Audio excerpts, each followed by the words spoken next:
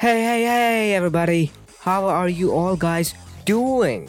Welcome to the Whimper Podcast, where we talk about all the goofy stuff related to space, astronomy, deep tech, AI, and a lot more to learn about which you won't find much in a conventional form of education.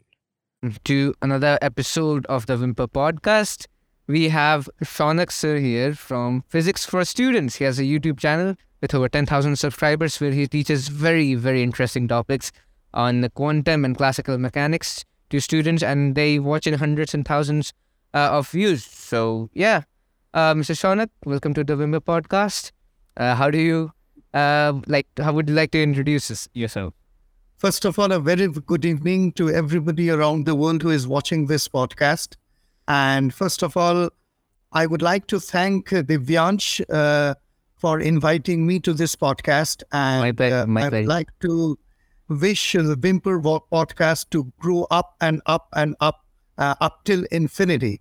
So this is a really good time because looking at Divyansh, a very young person, doing a great amount of job. I went through Whimpers for a few of the podcasts. The people that you're really connecting, it is all about connectivity and the type of work that you're doing. I am really thankful. I am grateful that entire society should be thankful to the Vyansh and his efforts because you're really trying to bring science, mathematics, and everything right up to in front of the people so that they can enjoy, learn, and enrich themselves. So a big thanks to Whimper and wishing you all the best, Divyansh, for your journey. Well, Thank you. welcome. So to tell a little bit about me, nothing much. I am a physics enthusiast. It has been a dream from my childhood that I would be teaching physics, special into Einstein's theory of relativity, which is one of my special subjects. So as per my work, it is concerned, I work with a very big international brand where I mentor students in order to pave their path, in order to get jobs internationally, mentor them with the do's and don'ts of interviews, etc. Apart from that, I make YouTube videos, especially in order to make complex things sound simple. And the basic idea is that there are a lot of misconceptions about physics, mathematics, and it has been created a romantic and a rosy picture. And I see that young students are getting diverted. So the basic idea of my channel is to give the right path, the right direction. I started this channel just with a piece of pen and a paper when I used to draw those calculus integrations on white paper with a sketch pen and slowly grew up. So I really am thankful to my subscribers, the way it has started to grow up, because I never thought that I would, and now I really perceive myself to go more and more into YouTube and social media. I own a page called Hawking in Facebook, which is dedicated to Stephen William Hawking, who has been my mentor since my childhood in class 10 when I first read A Brief History of Time and was fascinated by his mentality and how could he do those calculations all into his head. Apart from this, I play piano and I am an official translator of Arabic and Urdu language, and I have translated few of the engineering documents from the Ministry of Water Resources, Iraq, and my continuous journey is to learn until we understand the truth. So you can see how vast the areas of interest that he has. It is going to be a very productive episode. So you don't click this off and you're not going to miss this out. But anyways, a disclaimer, we are not going to be diving very deep into the mathematical concepts of it after I've understood the very basics and top layer of Einstein's field equations. Why? Because a lot of people are maybe not just going to understand a lot of parts of it. So we'll try to be as specific as possible towards the theories and the philosophies that are related towards Einstein's field equations. And I hope you enjoy this episode. Moving on with the first question that I have on my script. Okay, so after learning the basics of Einstein's field equations, so I've understood that I have to, sort of ask you to introduce the audience to what they are even though they can find the answers to this question on Google, like what are Einstein's field equations, just an introduction to them. So I would love to hear what you think, and how can you explain it to us? Okay, so this is something very interesting, and I really want to thank you for this very generic question, which leaves a lot of scope to talk upon. Now, see, the thing is that, first of all, we call it Einstein's field equations. It is a plural, but we see only one set of equations. So the thing is that what happens, these are a set of 16 partial nonlinear differential equations, which has been framed in one single equation. So originally, when you see those R mu nu minus half G mu nu followed by a cosmological constant in this monstrous equation, so actually you're looking at 16 partial nonlinear differential equations. I understand I won't go too much into the technical details, but I have explained these in many parts on my episode on the videos, is that 6 of those equations are similar. I'm to say, for example, what about 1, 2 and 2, 1? They are similar. What about 1, 3 and 3, 1? They are similar. So what happens is that in this way, if you're aware about the indices and those tensor, okay, let me make it more simple. Certain part of the equations are duplicate. So we remove those duplicate parts, and what we get are a set of 10 differential nonlinear equations, which the Einstein's field equations speak of. So what happens is that when we go deep into Einstein's field equations, we will see that there are 6 components of this equation, specifically the tensor indices, which are quite common. So in order to remove those 6 equations, 16 minus 6 becomes 10. So it is a set of 10 partial nonlinear differential equation. This is all in all why we say it equations, although we look at equation. That clears the doubt. So we are looking at 10 partial nonlinear differential equation. Now remember, Divyansh and as well as to all the viewers, it took Einstein 10 years to develop those equations, which we are trying to talk in an 1 hour time. You understand that. So it is highly complex, and not only Einstein, it involves almost one of the world's topmost brains in order to develop this equation. So what is Einstein field equation? I won't go what internet says, what you can really find out, as you really pointed out the right thing that we should not do it. But in general, Einstein field equation is the pivotal force which rules the entire science of general theory of relativity. That means that we today know that gravity is not a fictitious force which was perceived by Isaac Newton or Galileo or Copernicus, that when a body is falling, there is some kind of force which is pulling it down. We know it as a curvature of space-time. Now, it is very easy to say that is a curvature of space-time, but when we sit down to, do those equations, we really lose our night's sleep for night after night after night.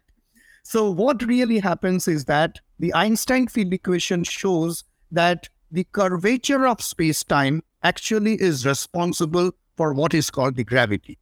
So just to summarize what I'm telling, it is that this is a set of equations. Remember, it was not only Einstein. We might come up in the later part of our podcast. There are several people who were involved in developing these equations.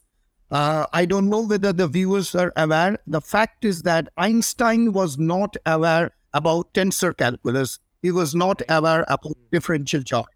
Right? It was He was skeptical about the expansion of the universe and whether it being static. Yeah.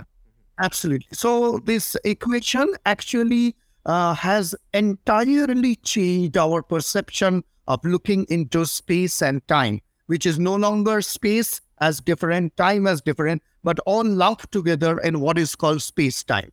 So to summarize, it is a set of 10 nonlinear partial differential equations, which has changed our perception of looking into space and time.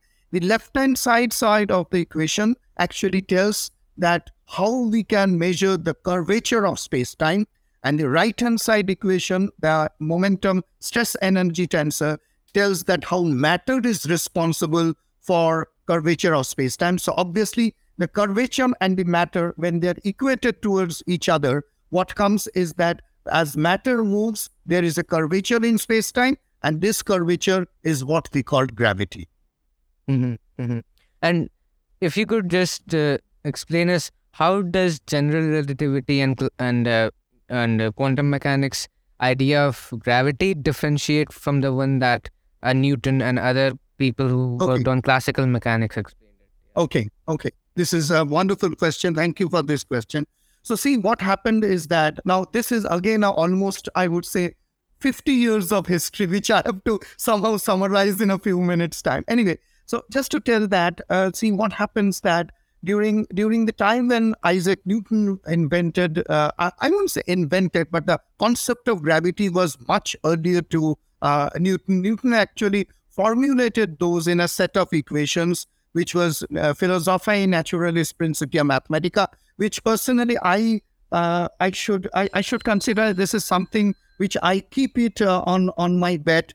I put it close to my heart because it is the one single book which changed our entire perception of mechanics, right? So it is a kind of a book which I personally feel that we should have on our library personally. So when Philosophiae Naturalis Principia Mathematica was entirely revolutionized, we came to know that gravity, we formulated F equals to G m1 m2 upon r square, inverse square. Now all these things started up. So what happened is that, you remember, Divyansh, I don't know, this is something interesting I would like to point out, that Isaac Newton was very skeptical in publishing his thoughts. Yes. Why? Yeah.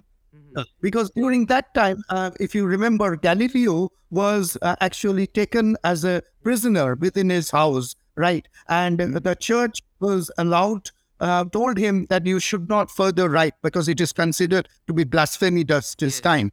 And when Galileo went to he was bound to say by the priest, by the church, that you have to accept that the sun moves and the earth is stationary. He made a famous Italian comment, "Appearsi moving." It means still it moves. He looked up and he said, "Appearsi moving." That means it still moves.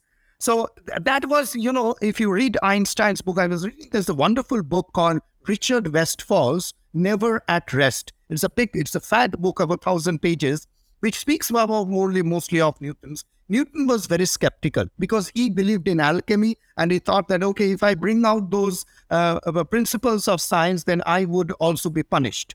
So what happened one day, Halley,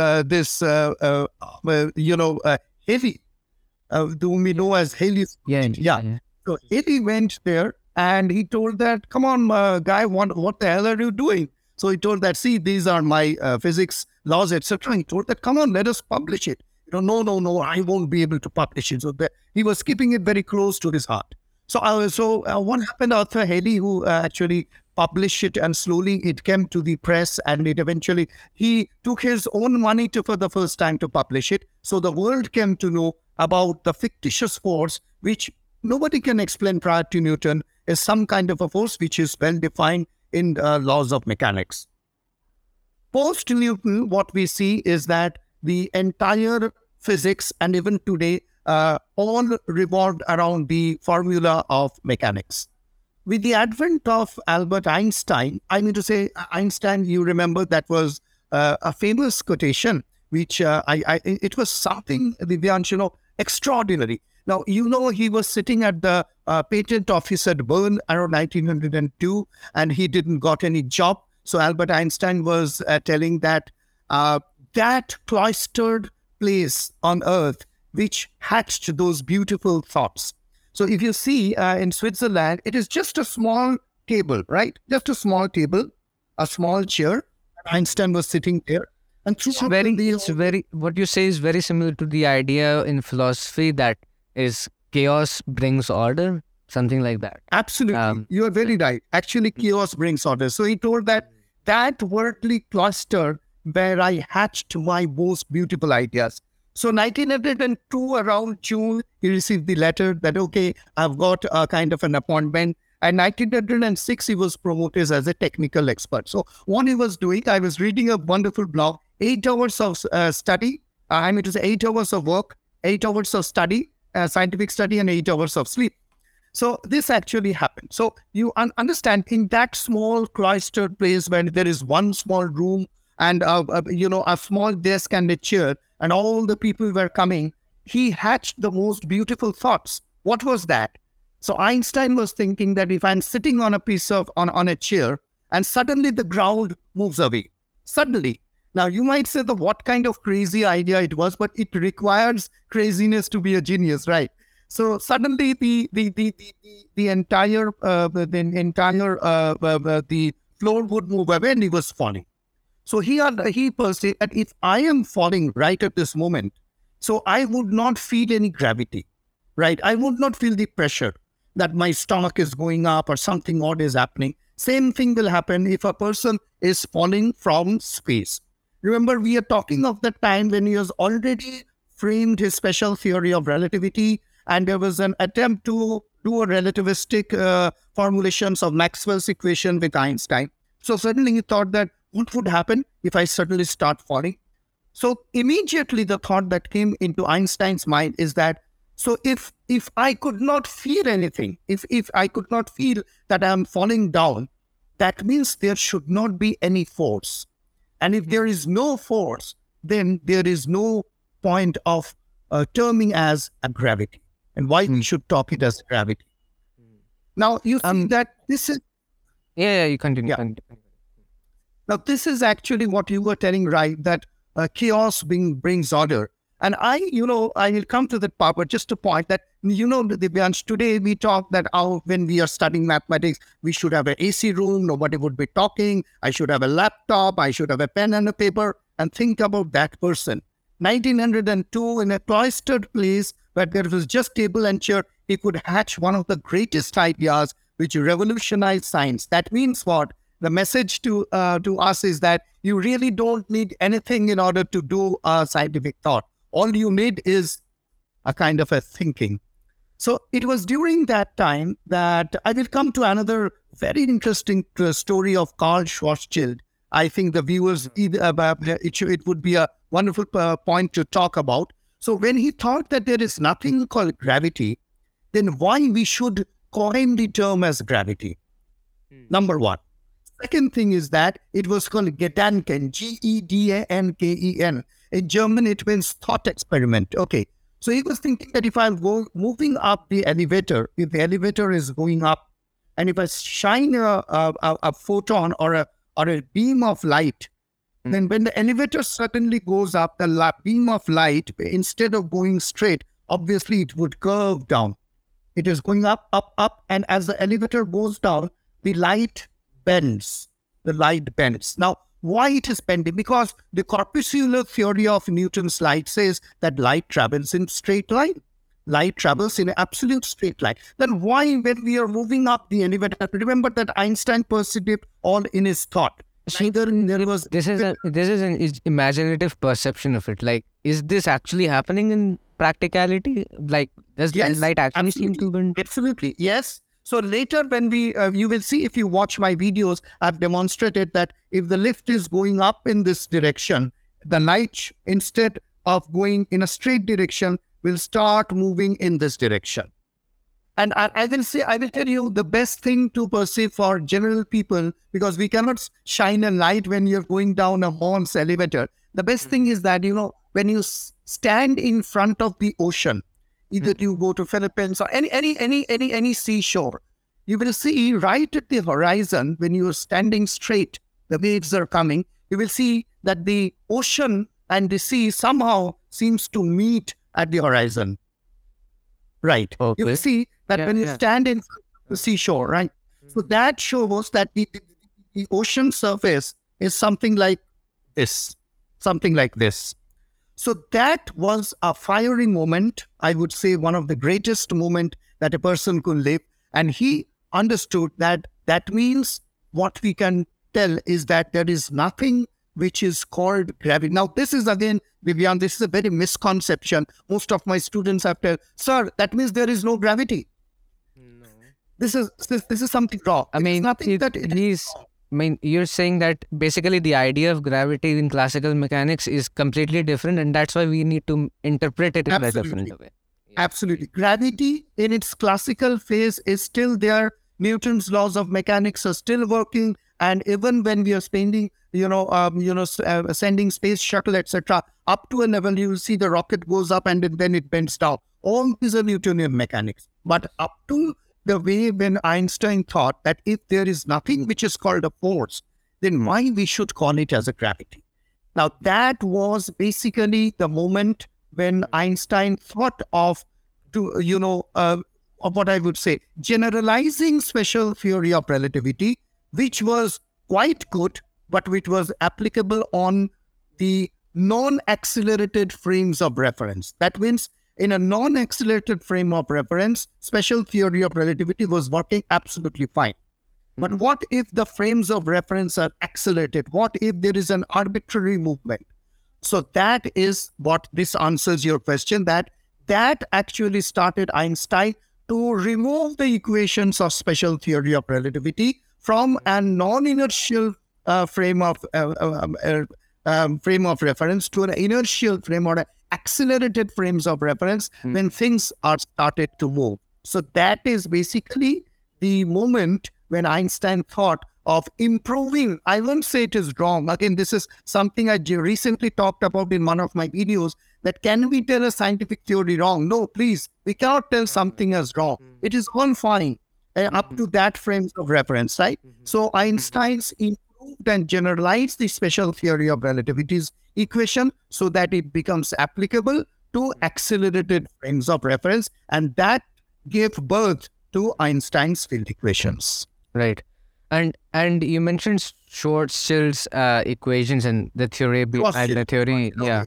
So yeah. So actually that actually calls for a wonderful, inspirational story. So if you just allow me, I will just like to speak for a few minutes. Sure. So what happened, it was during 1915 when Albert Einstein has already published his general theory of relativity.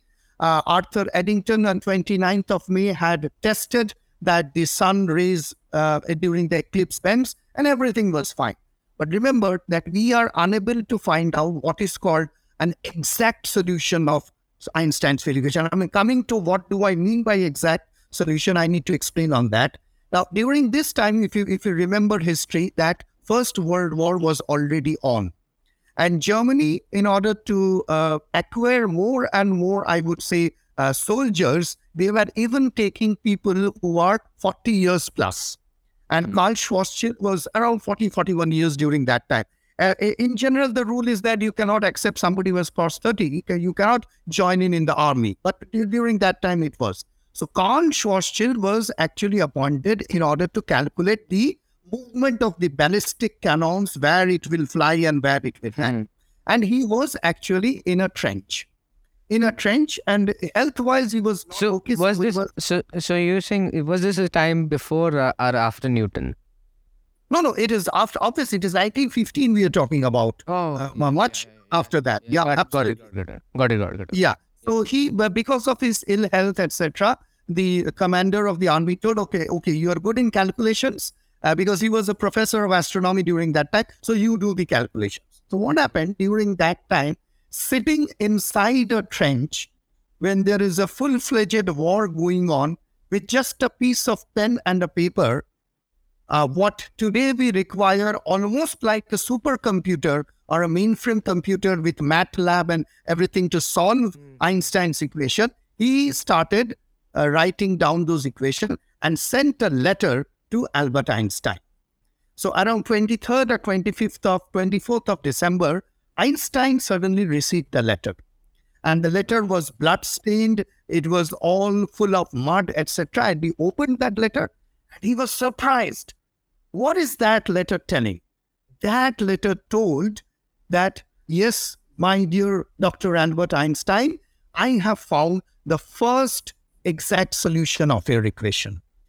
Einstein was totally puzzled. Now, he himself was the inventor of general theory of relativity, yet he could not find out the solution of Einstein's field equation. A person lying in the trench when the war is going on, no electricity, nothing, he was working with candles, how he can find out my exact solutions? So, I don't remember that line. It was Schwarzschild was telling that your equations has given me the pleasure to walk down the beautiful meadows and paths of tensors, equations, etc. And in this time when I am in the trench, when the war is going on, I'm finding a lot of pleasure, lot of happiness in solving these equations. Just let us think that today we need computer. Today we need an AC room. Today we need soundproof rooms in order to do mathematics. But think of Karl Schwarzschild, who did all those superhuman ability lying under the trench when the war was going on. Anyway, Einstein, when he read that letter, promised Karl Schwarzschild, writing back that I will be publishing that in the upcoming Prussian Academy of Sciences about your letter, and I am very happy to get that. And eventually Schwarzschild died around 40 to 43 years old, and Einstein published that. And I would like to bring attention to the viewers that that was the first equation, that was the first general solution which gave birth to the concept of black holes. So what Schwarzschild did is that Schwarzschild actually found out an equation that given a certain intense gravitational force, all the laws of physics are going to break down, all the laws of physics are going to fail, and the entire the point where the entire universe will be condensed at an infinitesimal small point when the physics laws will break, and that is what is called now a Schwarzschild radius. That means beyond that radius, if you move, you will fall inside the black hole, and there is no point of escaping. So Schwarzschild radius is like what, the event horizon of a black hole? No, actually, I will tell you, Schwarzschild radius, first of all, is a kind of a conceptual framework. It actually doesn't exist in general. Schwarzschild radius is something, say, for example, if I take my telephone, if I take this mobile, right? If I squeeze this mobile, I'm squeezing and squeezing and squeezing and squeezing and further, and I have to squeeze that as low as I can up to a critical radius. I repeat, it is a critical radius. That means a radius beyond which I cannot further squeeze it down. So I'm squeezing it to a small radius. And if I squeeze this mobile to a certain radius, this mobile will turn into a black hole. Okay. So that means, for example, I am here 5 feet 6 inches high. If you can squeeze me up to a size of 1 femtometer, which is extremely small. If 10 to the power minus 18 meters? Yes, absolutely, you're right. Okay. And if you can squeeze the sun, our sun, up to the size of, say, 1 peanut, then the entire sun or eye will turn into a black hole. And that was actually the first solution, exact solution, which Karl Schwarzschild is, and that is called Schwarzschild radius. It is denoted by R sub S, which tells that any matter which is squeezed up to that radius will turn into a black hole. So how does, like you're saying, if any object of any sort of mass gets, like you're saying that there's a particular threshold of density that you need to reach in order to become a black hole, right? Right. And irrespective of what mass you have. Irrespective of whatever it is. So is that also related to the idea that in quantum mechanics, like in classical mechanics, mass is generally considered to be constant, but in quantum mechanics, that is not the case, especially when the objects are moving too fast? Yes, actually what happens in case of quantum mechanics, the problem is that, see, this is again a realm of thought. See, when we are talking of classical mechanics, remember that Einstein's general theory and special theory of relativity is also classical mechanics. We need to first understand, Divyansh, that what is meant by classical mechanics. Is it Galileo, Copernicus, Newton, Einstein? What do we mean by classical mechanics? So the thing is that classical mechanics, or anything which we tell is following classical mechanics, it means that the world is deterministic. I repeat, the entire calculations are deterministic. That means if I throw a reason, so there's a reason why things happen. Is that what it is? Yes. So what happens is that in terms of classical mechanics, there is a determinism. There is a point of determinism, and this point of determinism is not only that the ball will land up there, it will again rebound and come back to me.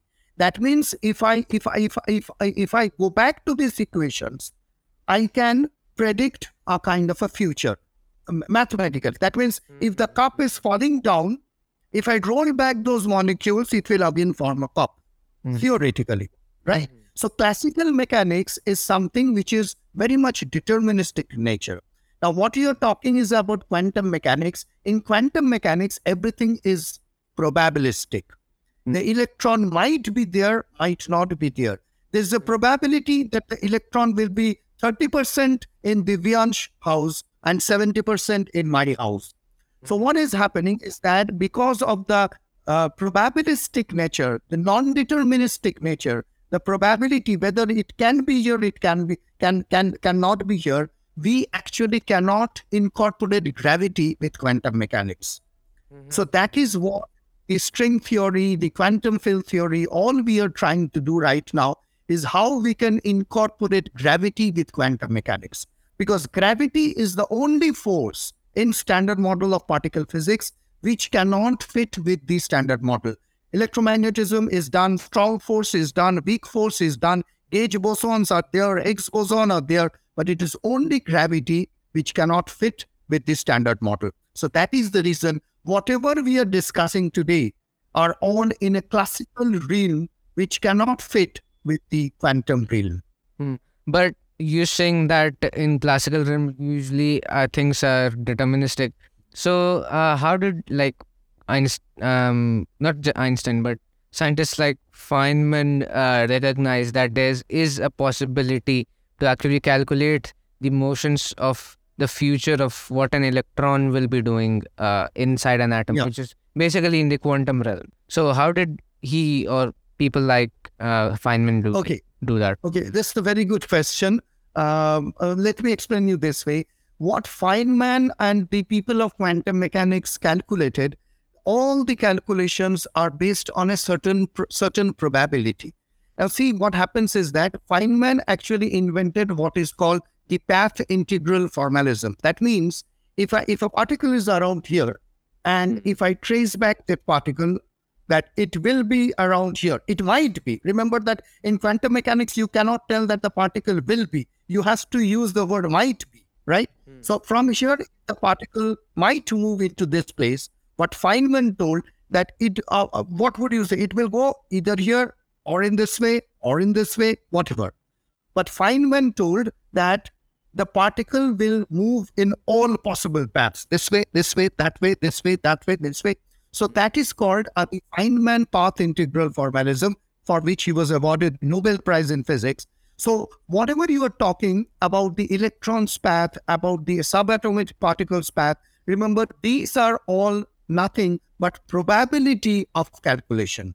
Because Heisenberg's uncertainty principle, which is the core of quantum mechanics, tells that you cannot find the position and momentum simultaneously at the same place, right? So what we are discussing, or what you are asking about quantum mechanics, about the electrons, how do they behave, these, remember, are all probabilities. These are all probabilities. These are a probability density, which tells that there might be a chance that the electron might land up here, or it might be here. But classical physics tells that the particle will be there in another 2.5 minutes time.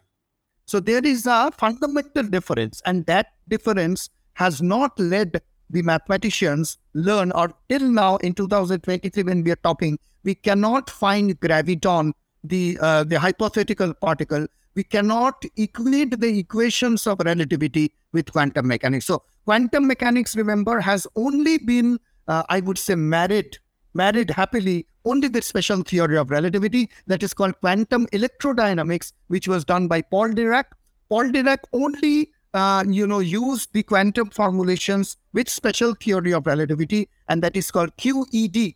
There are two things, quantum electrodynamics and chromodynamics. So QED, founded by Paul Dirac, actually where we assimilated the equations of special theory of relativity with quantum mechanics. But general theory of relativity still remains unmarried bachelor living happily.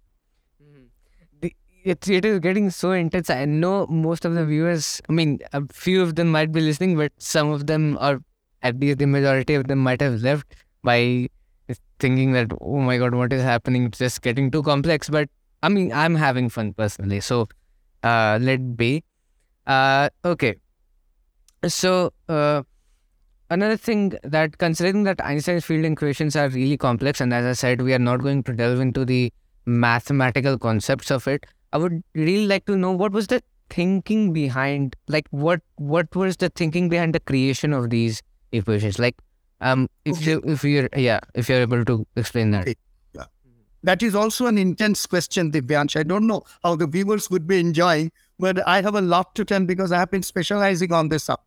So see, what happened is that as from special theory of relativity, and on that Bern office, when Einstein understood that there is nothing which can be termed as a gravity, he immediately went back to his equation and started to find something which will give a kind of a covariant theory of gravity. I will like to mention within quotes, what do we mean by covariant theory? There is one thing which is called a contravariant and a covariant. So covariant means something, for example, I might say that if it is raining, then it should be cloudy. For example, that means rain and cloud are covariant with each other. Okay. I see. Or I might say that if it is sunny, it should not rain. That means sun and rain doesn't go with each other. And another is called contravariant, which is totally opposite. I am not going into that. So Einstein thought that I need to find out what is called a covariant theory of gravity. That means the gravity of the equation which goes hand in hand. Now, why? I will go a little bit deeper to make you understand. Now, say, for example, I am throwing a piece of ball, right?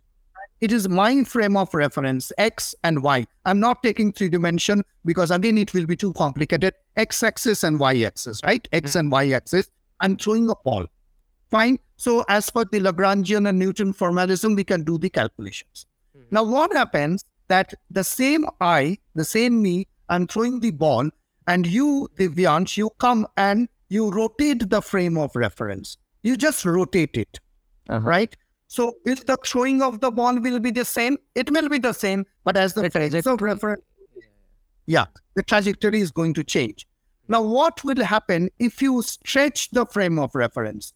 That means I am in XY axis and suddenly you stretch it and still I throw.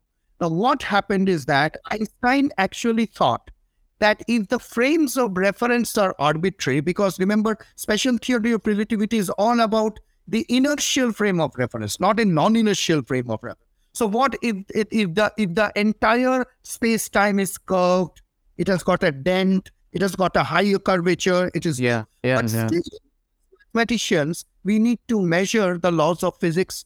Still, the ball will fall. Still, the cannonball will fly. Still, the trajectory... I need to say, we need to calculate the laws of physics in a proper way. So that was a very big problem. Because if the frames of reference are stretched, they're squeezed, they're turned, the laws of physics are not according to the laws of science. So that is which is called a covariant theory of gravity. That means whatever is going to happen, you remember Einstein told that whatever the laws of physics are happening, in all frames of reference, should be the same. Now, based on the same principle, you see, in special theory of relativity, it told that the speed of light is constant. The speed of light is constant. I mean to say in vacuum, obviously. We know that speed of light changes when it goes into media like water or otherwise. So the speed of light is constant. So if the speed of light is constant, that means this frame of reference or this frame of reference, I would see the same thing. That was in special relativity. But in general relativity, everything was turned upside down because the space-time on or curved, it is not same. So what would happen if these frames of reference are changed? So as soon the frames of reference are changed, you were asking me what actually did. So that actually helped Einstein to think that what I can do, how can I frame the physics law so that even if the frames of reference are changed, even there is a curvature, even there is a low and high, but still the laws of physics are same. Now, it was during that time that Einstein, the genius Dr. Albert Einstein, was feeling helpless. Why helpless? I will tell you. Because all those curvatures on the curved the space and the curvature and those. Actually, Einstein was not aware about differential geometry. I think we need to go back some time. Then we will explore more about how differential geometry and relativity is related. But it was one specific person. I call him the granddaddy of mathematics. That is Bernhard Riemann. Right. I also keep the photograph of Bernhard Riemann in my mobile. So I don't have the mobile right now. If I show you, my wallpaper is that of Bernhard Riemann. So it was back in 1849 that Bernhard Riemann first proposed the concept of what is called a manifold. Manifold means structure. For example, my hand. For example, this one. This is a manifold. You see, there is a lot of curves, bends, everything is not same, right? So this is a manifold. So Einstein was not aware about this type of mathematics, because if the space is curved like my hand, right, then how will I measure this one or this one or this one? So during that time, you remember Marcel Grossman was dating the same lady which Albert Einstein later married. So Marcel Grossman and then his friend Michel Bessot, they were all good friends in the Zurich Polytechnic. So I remember that famous line that Einstein went to Grossman and told that, Grossman, save me or else I will go crazy. That means that I'm able to frame those tensors and differential geometry, and please do help me out. So it was during that time that Marcel Grossman, along with Michel Bessot, on the Italian front, it was Tullio Levi-Civita, it was Bernhard Riemann, it was Gregorio Ricci Curbastro. All of them already have framed differential geometry on their own part. I mean to say, differential geometry, remember, Vyaj, it has nothing to do with relativity. Absolutely not. Differential geometry is a subject of mathematics, which is independently developed by various people, right? If you go to my video on differential geometry history, you will understand I've made a 45 minutes video on how differential geometry evolved. Anyway, so that was there. But essentially here in Germany, in Switzerland, there was a connection between those people, and ultimately Marcel Grossman, if you see, I have shown the marks of Marcel Grossman on the paper. It is a kind of a archive from the Jewish library. I have shown in my video that Einstein has written and Marcel Grossman has corrected and put around and said, no, this is not right. This should be the proper way of mathematics. So that was the thinking which actually, with the help of Grossman, with the help of Michel Bessot and few other people, that for the first time, Einstein came to know what is called tensor. So remember that. Yeah, please. Yeah, Are you explaining tensors? No, I'm not explaining tensor. That the viewers will possibly fly away, or they would not enjoy this show. So we will put it again in the next episode if somebody is willing. So tensors are actually not being known by Einstein, and it was Grossman and other people who helped to frame the mathematics of Einstein's field equations. So the thinking, what was the thinking? Thinking was to frame a kind of a mathematical law, a model of mathematics, where in spite of the change of references, the things being stretched or squeezed or rotated, whatever, things will be same. That means, for example, if this is my frame of reference, for example, right? So the measurement will be always the same. If I do it this, if I do it that, if I stretch it, if I squeeze it. That means the basis of the vector, I'm sorry to use this technical term, the main alignment of the measurement, the vector, would be the same, right? Would be the same. But whatever happens to the frame of reference, it should not matter. That is the combination. That is what is called the covariance theory. And you see, general theory of relativity, the first postulate, it is a fully covariant theory of gravity, where whatever happens, laws of physics will be the same. And in the beginning of your explanation, you mentioned that like you didn't go into the three dimensions, but you explained in two dimensions. And when I was reading about and watching videos on Einstein's field equations, I got to know that when they're solving the matrices part of the tensors in the equations, they usually they use 4 dimensions in general. Like yes, right. Yeah. So Right. So they're basically numbered like 0, 1, 2, 3. So 0 is time, Right.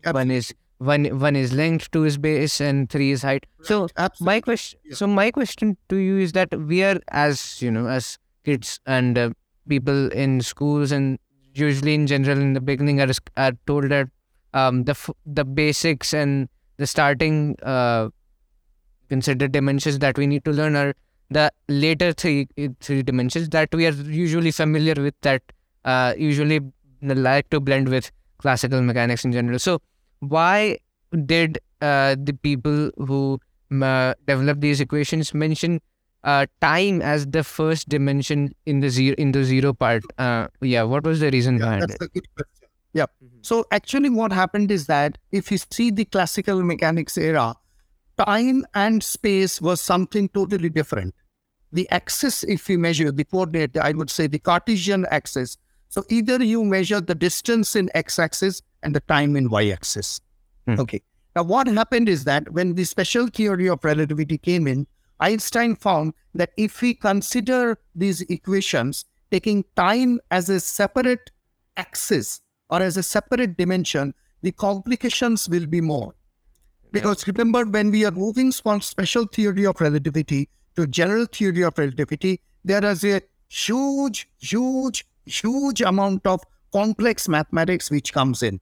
Tensor calculus, differential geometry, curvatures, Riemann. I mean, it's a huge. So what happened is that special theory of relativity, when it arrived, Einstein thought that if I take time as a separate dimension and put space separate, then the formulations of Maxwell's equation, which is the main part when Einstein synthesized with his equations, will create a lot of problems. So now the question is that why? Now see, for example, right now it is around whatever the time is, 6:57. I am sitting straight. I am not moving. So what would the Newtonian mechanics will tell? That I am static, right? I am sitting still. The relativity will tell that even if you are static, you are moving. Why? Because the time is ticking on the other axis. Right. Now, if I start moving in this direction, then my movement is also there, time is also there. So you see that already we have got two dimensions. Now I start moving up and down and I take other dimensions. So it becomes more and more complex. That was the strike of a super genius, which requires a super genius like Einstein. He thought that, okay, let me put it all together. Let me lump it together into space-time, right? So what happened is that time is just a coordinate now. It's just a coordinate. That you will see that I have explained in my videos in black holes, that people say that time stops near black hole. No, absolutely wrong. Time never stops here. Time clicks on, goes on ticking. But what happens is that if we take space and time as a coordinate, and if I stretch the time, say for example this one, and I stretched it further, so what will happen? So if it will take a longer time to reach your home, it will be curved, right? Instead of going straight, So you're saying that it will take a longer time for time to reach one point from the other than it will. Absolutely. So in black hole, what happens is that the time coordinate is stretched, so it takes more time to reach. I see. Rather than a straight line, right? So that was basically what Einstein did, is that instead of taking time and space different, let us lump it together. So what is the benefit? Benefit is that once you put things together, equations are much simpler, number one.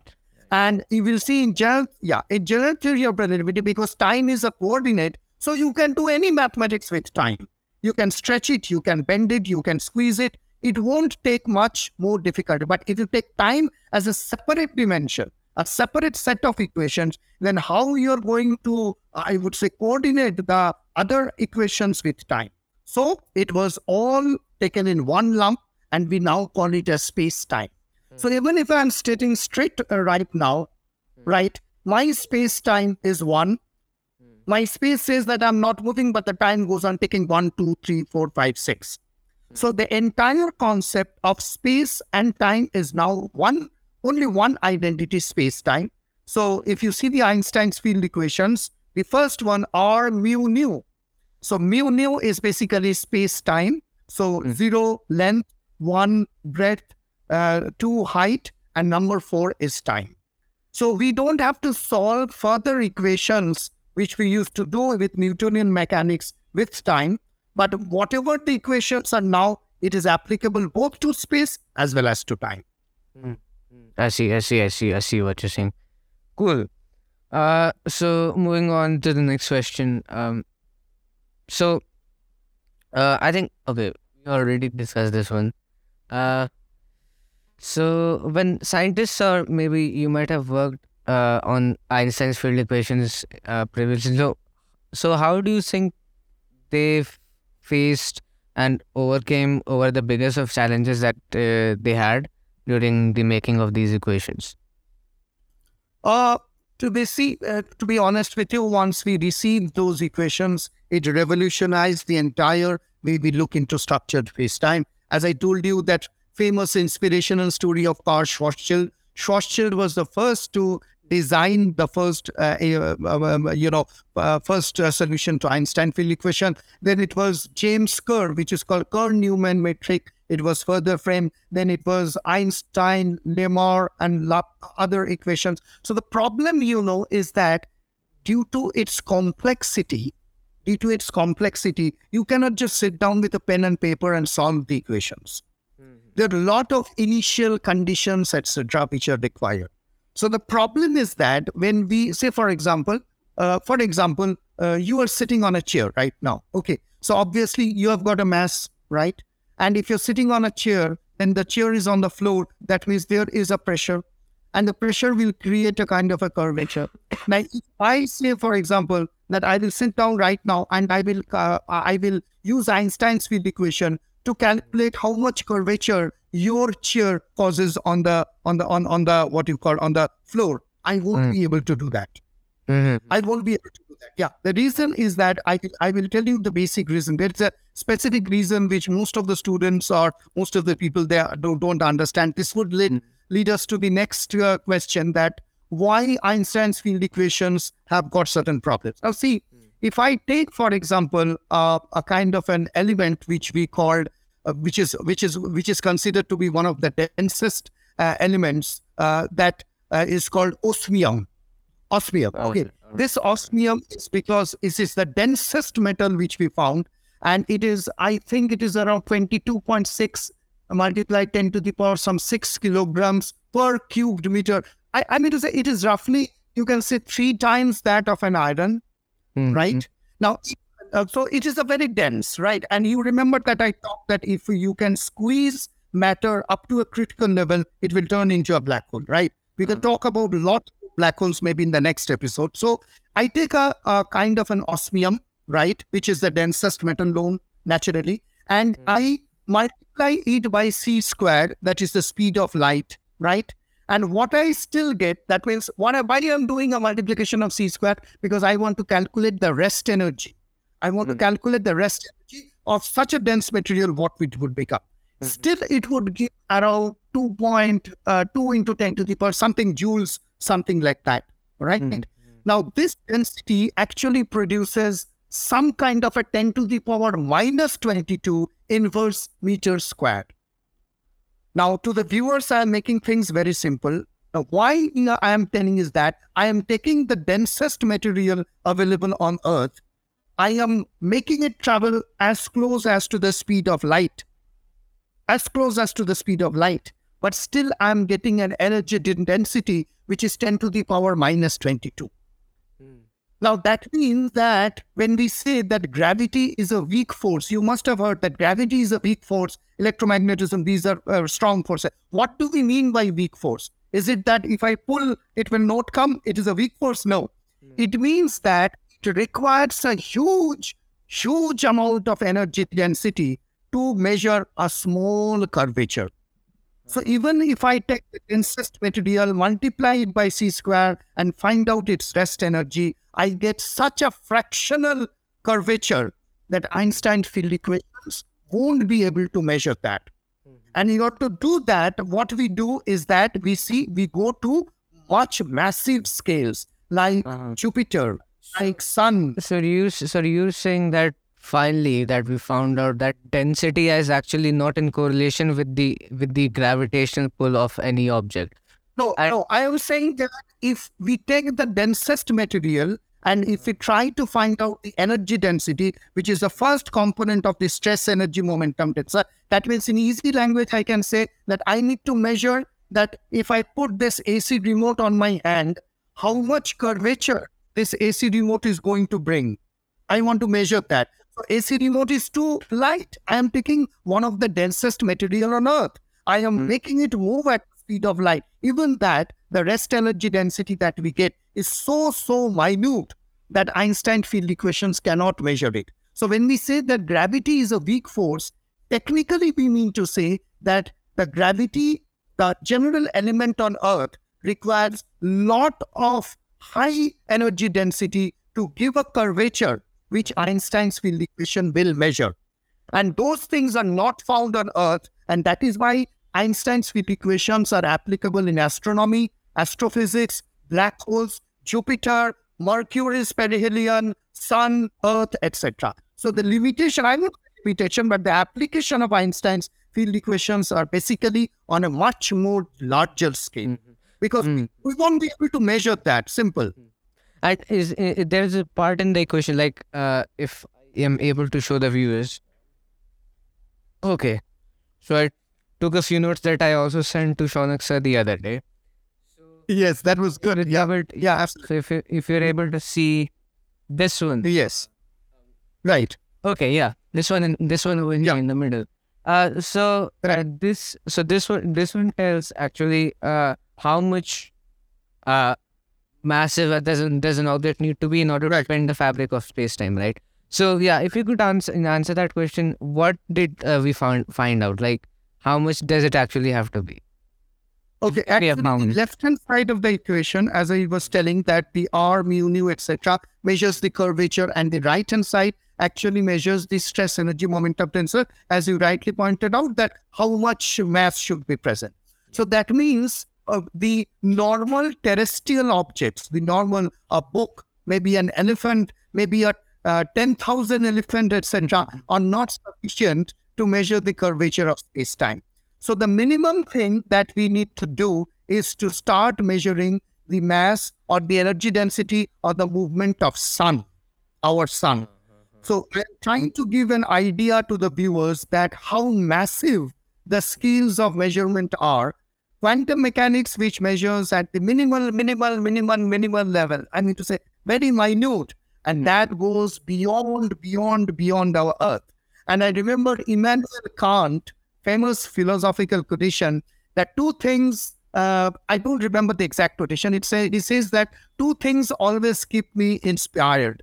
I always feel strange. That is the stars on the sky, or the huge expanse that has got, and the moral law within me. The moral law within me. Can we coincide the huge unknown, infinite unknown, with the moral law within me? Anyway, that is a philosophical discussion. So what I'm trying to tell is that we should not compare Einstein's field equations with anything related to our Earth, because we are going to fail miserably. So Einstein's field equations, you can say, when it comes to use practically, if we talk of practical applications, for example, what Arthur Eddington did, perihelion's precession of Mercury, that means the planet Mercury, when it is going down, how much it bends. Okay, gravitational waves, how gravitational waves are generated. Yes, Einstein field equations come. When we send a spaceship outside the Earth's escape velocity, the precision measurement that is done by Einstein field equations. You might have heard about neutron star, very heavy dense. So how the neutron stars are formed, or what is the energy density, the measurements of those. Very importantly, black holes, those are there. Milky Way. So anything which is beyond our perception, Divyansh, only there Einstein field equations. But then, as you mentioned the sun, that means we can say that, because you're saying that if we have to scale it to the measures of the size of the sun, that means we can say that anything, at least, I mean, in the practicality, we can say that anything that has the mass of the sun. Yeah. So that means 3 million Earths in particular. Yes, 3 million Earths. Yeah, absolutely. So the mass of this. So do we calculate it for smaller? I mean, considering that there are smaller objects definitely in the celestial bodies. Yes. So considering that, do we use it this way, that because we are taking the relativistic mass of the sun, we can say that 1/3 the mass of the sun, and then this object Yes. can serve the If you, very good question. Yeah, if it is taken in that way, if you make a 1/3 mass of the sun, then might. I mean, I'm just saying the reference, not Reference, yeah. But do you see that that is the thing, that whatever we see, Divyansh, around us, I mean to say, even I won't name that person, very famous scientist from ISRO. We were talking about application, exactly the question that you asked, that, sir, what is the application of Einstein's field equation? So he told me, Shounak, to be very honest with you, whatever we see around, I mean to say mechanics, trucks, engineering, even the sailing of the shores of the oceans, the liners, everything. I mean to say, whatever you can perceive in general, even sending a spaceship or a rocket out of the escape velocity of Earth, there is only one person who rules. That is Sir Isaac Newton. So what I'm trying to say is that everything that we see, from mechanics to our daily life applications, everything that we see is all followed by Newton's laws of mechanics. Einstein's field equations are extreme. That you see when you read internet, you will see extreme conditions. Extreme means what? Extreme, that's a very big. That means, now, if I say that tomorrow morning, are you going to calculate the mass of the black hole or how the sun would travel? No. In our daily applications, we don't find Einstein. And we also don't find relativity. Now, question is that why we don't find relativity? The reason is that relativity is only concerned when things are moving at the speed of light. Now, if I run too fast tomorrow morning, and if I dream that, okay, I'm going to run as close to the speed of light, what will happen? My ligaments will break, and we won't be able to talk for the next podcast episode. Right? So what is happening is that whatever we are seeing things around, the speed, whatever the highest speed spacecraft, etc., they are not up to the frame of reference of the speed of light. That means you cannot compare an elephant to a orange. The comparison or the measurement should be in scale. So the relativity is only applicable when particles or objects are traveling as close at the speed of light. And remember, only when they travel at the speed of light, you will be able to see time dilation, twin paradox, your age is going to slow down, all those things. But these are again theoretical, but somehow this has been explained. Now we sent two, dogs out in the space and we found time dilation anyway. In general, relativistic equations are not applicable. Why? Because it speaks of extreme condition that when you will move at the speed of light, these things are going to happen. Number one. Second, Einstein's field equations also, these are applicable to extreme big masses like Jupiter or Sun or black holes or gravitational waves, etc. And again, quantum mechanics is something which is applicable to a very small realm. Although the good part is that, don't mind telling me this because I am relativistic by heart and soul, but quantum mechanics is far more applicable to real business considered to that of Einstein's relativity, because we can create teleportation we are trying to create, we are creating cryptocurrency, we are using data security, we are using a lot of quantum tunneling, etc. So quantum mechanics, that is in India, most of the students, they do a research on quantum mechanics, not on astrophysics, because there is a direct application.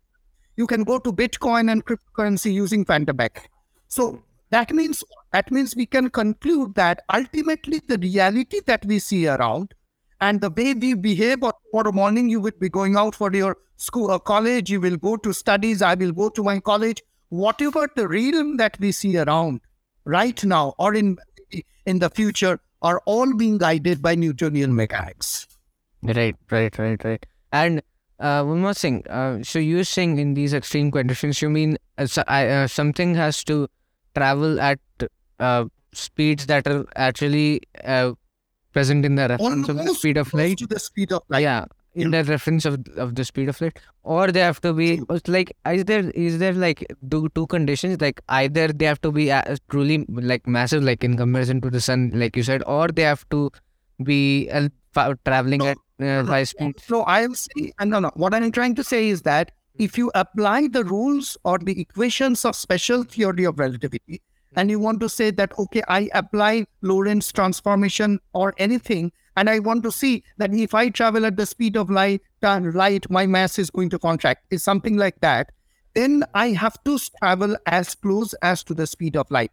That means if that object is traveling in that speed, then only the rules or the laws of special relativity or the equations will work. Otherwise, Newtonian mechanics will basically be applicable. Okay. I've not even finished half of the questions that I have. So I would say we will need a second episode to just talk about Einstein's field equations again. Because I am actually exhausted. I've never felt exhausted. And seeing your energy for about 1 hour, and we are above 1 hour now, right? And you're still explaining with such enthusiasm, and like, wow.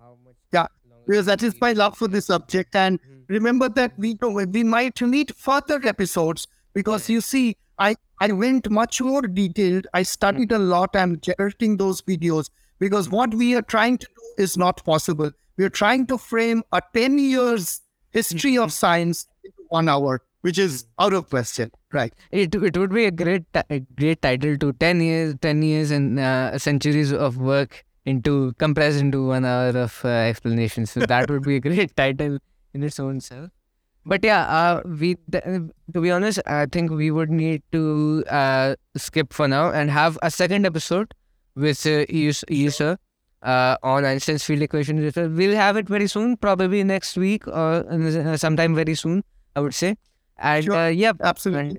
Yep. Thank you everyone who stayed till the end. If you are still listening, and yes, what should I say? I hope Thank you for also listening. enjoyed.